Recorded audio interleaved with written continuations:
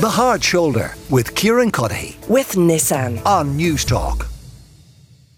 Diagnoses of serious abnormalities in cervical screenings have fallen by almost 60%.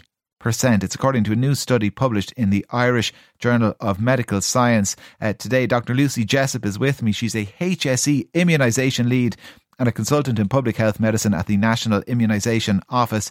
Lucy, you're welcome to the show, and it's good to talk to you again. This is the story of vaccine success, is it? Yes, absolutely. It is the story of vaccine success.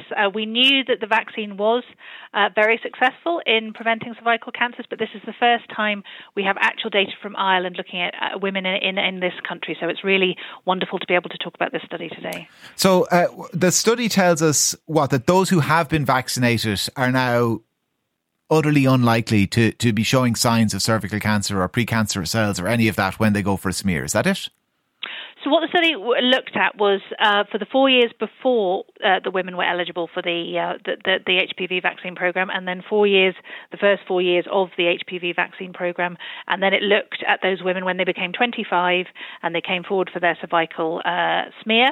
And it shows that they're much less likely to have these high-grade changes in their cervical smear that can then lead to cancer after the vaccine program was introduced. So it's really showing, for the first time, a reduction in Irish women of these high-grade changes in their cervical smears, which obviously should then protect them from cancer. And this was at the time when we were doing the catch-up program, and the uptake wasn't quite as high as it is now.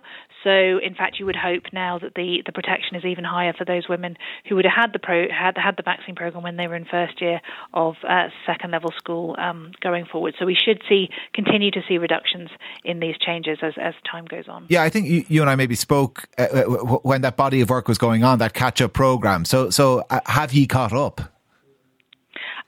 So this was the catch-up at the very beginning. The program started in 2010. So these women were from the very beginning in 2010, and then we offered it to women when they were in sixth year as a catch-up. At that point, we now luckily have another catch-up opportunity that we're offering at the moment for any women under 25 and any men under 22 who haven't had this vaccine to also come forward again. So I think this study is really, really encouraging in terms of the protection it gives, and I suppose it's another call to action for people who, again, are thinking, oh gosh, I can't remember if I was vaccinated, maybe I should come forward now. We are offering that opportunity free now. It's a single dose, so I would really encourage people to book their appointment on hpv.ie. Was there any hint of blowback against those vaccines in the wake of COVID?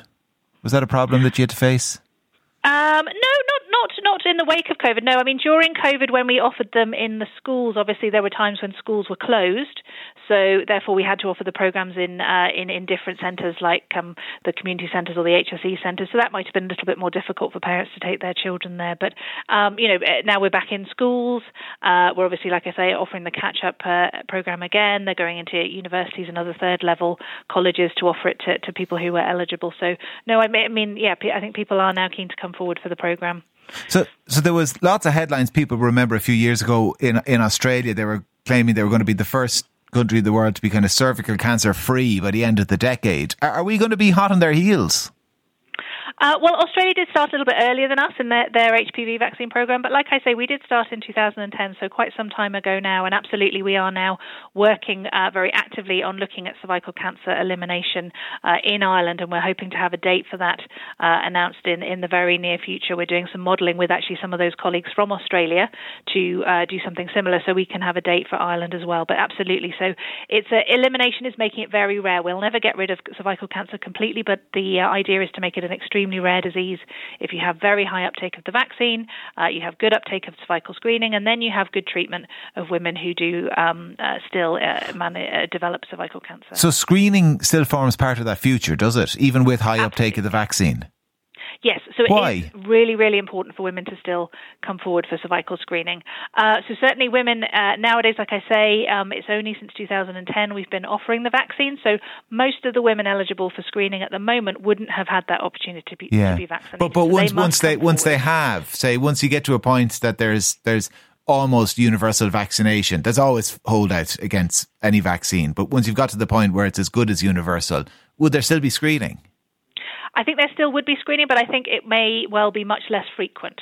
Once we're confident that that protection is holding, it may well change to much less frequent, but that's not something we're doing at the moment. So it is really important for people to come forward for their cervical screen when they're offered. And again, you can check whether you need to come forward again on Cervical Check on the website. You can put in your PPS number and see whether you're eligible or whether whether it's time for your next screen. Okay, so the key message today is that this is the evidence. This absolutely works. We're on the road to elimination. If you're eligible, get the vaccine. If your screen is due, your cervical screen, still go for that screen. Is that it?